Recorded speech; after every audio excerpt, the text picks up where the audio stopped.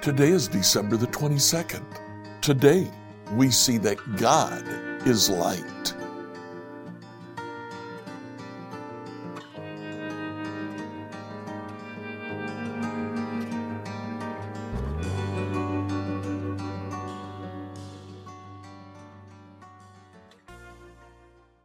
Today, as we read through the Bible in a year, I'd like you to begin to read the book of 1 John. Just read the first 2 chapters today. That's a very short reading. You should enjoy it. 1 John is a collection of sermons that John has linked together.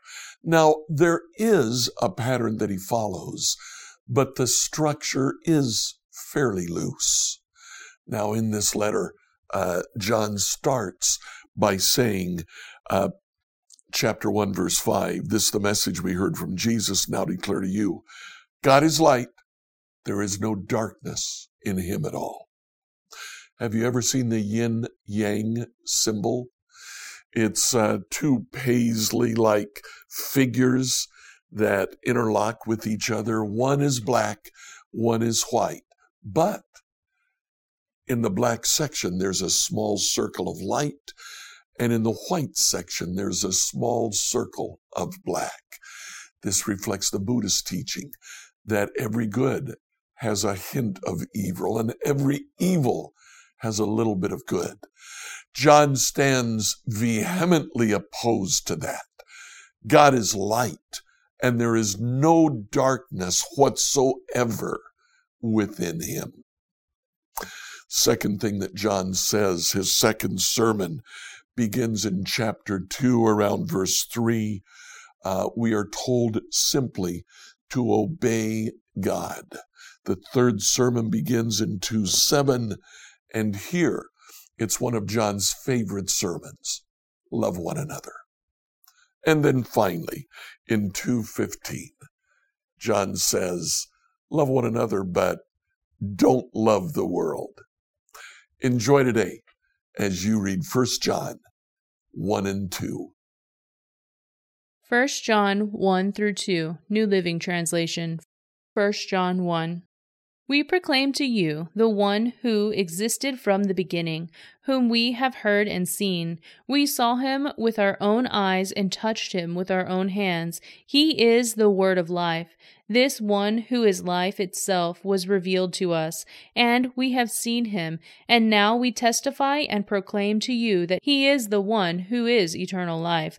He was the Father, and then he was revealed to us. We proclaim to you that we ourselves have actually seen and heard, so that you may have fellowship with us. And our fellowship is with the Father and with his Son, Jesus Christ. We are writing these things so that you may fully share our joy.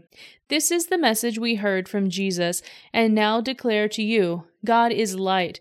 There is no darkness in him at all. So we are lying if we say we have fellowship with God, but go on living in spiritual darkness. We are not practicing the truth. But if we are living in the light as God is in the light, then we have fellowship with each other, and the blood of Jesus, his Son, cleanses us from all sin. If we claim we have no sin, we are only fooling ourselves and not living in the truth. But if we confess our sins to him, he is faithful and just to forgive us our sins and to cleanse us from all wickedness. If we claim we have not sinned, we are calling God a liar and showing that his word has no place in our hearts. 1 John 2. My dear children, I am writing this to you so that you will not sin. But if anyone does sin, we have an advocate who pleads our case before the Father. He is Jesus Christ, the only one who is truly righteous. He himself is the sacrifice that atones for our sins, and we can be sure that we know him if we obey his commandments. If someone claims, I know God, but doesn't obey God's commandments, that person is a liar and is not living in the truth. But those who obey God's word truly show how completely they love Him. That is how we know we are living in Him. Those who say they live in God should live their lives as Jesus did. Dear friends, I am not writing a new commandment for you. Rather, it is an old one that you have heard from the very beginning. This old commandment to love one another is the same message you heard before, yet it is also new. Jesus lived the truth of this commandment, and you also are living it. For the darkness is disappearing, and the true light is already shining. If anyone claims, I am living in the light, but hates a fellow believer, that person is still living in darkness. Anyone who loves a fellow believer is living in the light and does not cause others to stumble. But anyone who hates a fellow believer is still living and walking in darkness. Such a person does not know the way to go, having been blinded by the darkness. I am writing to you who are God's children because your sins have been forgiven through Jesus. I am writing to you who are mature in faith because you know Christ, who existed from the beginning. I am writing to you who are young in faith because you have won your battle with the evil one. I have written to you who are God's children because you know the Father.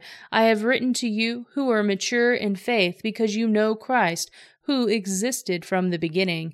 I have written to you who are young in the faith because you are strong.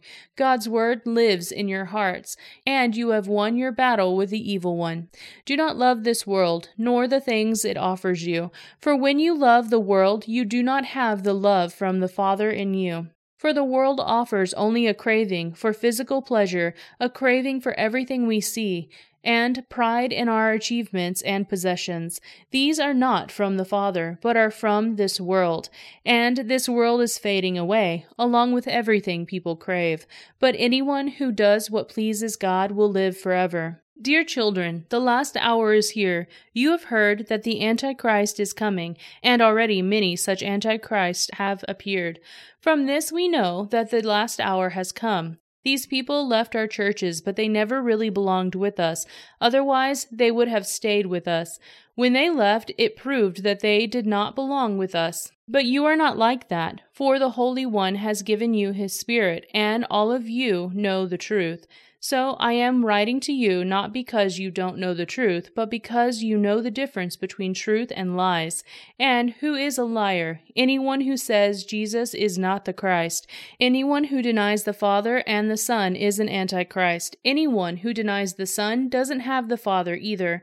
But anyone who acknowledges the Son has the Father also. So you must remain faithful to what you have been taught from the beginning.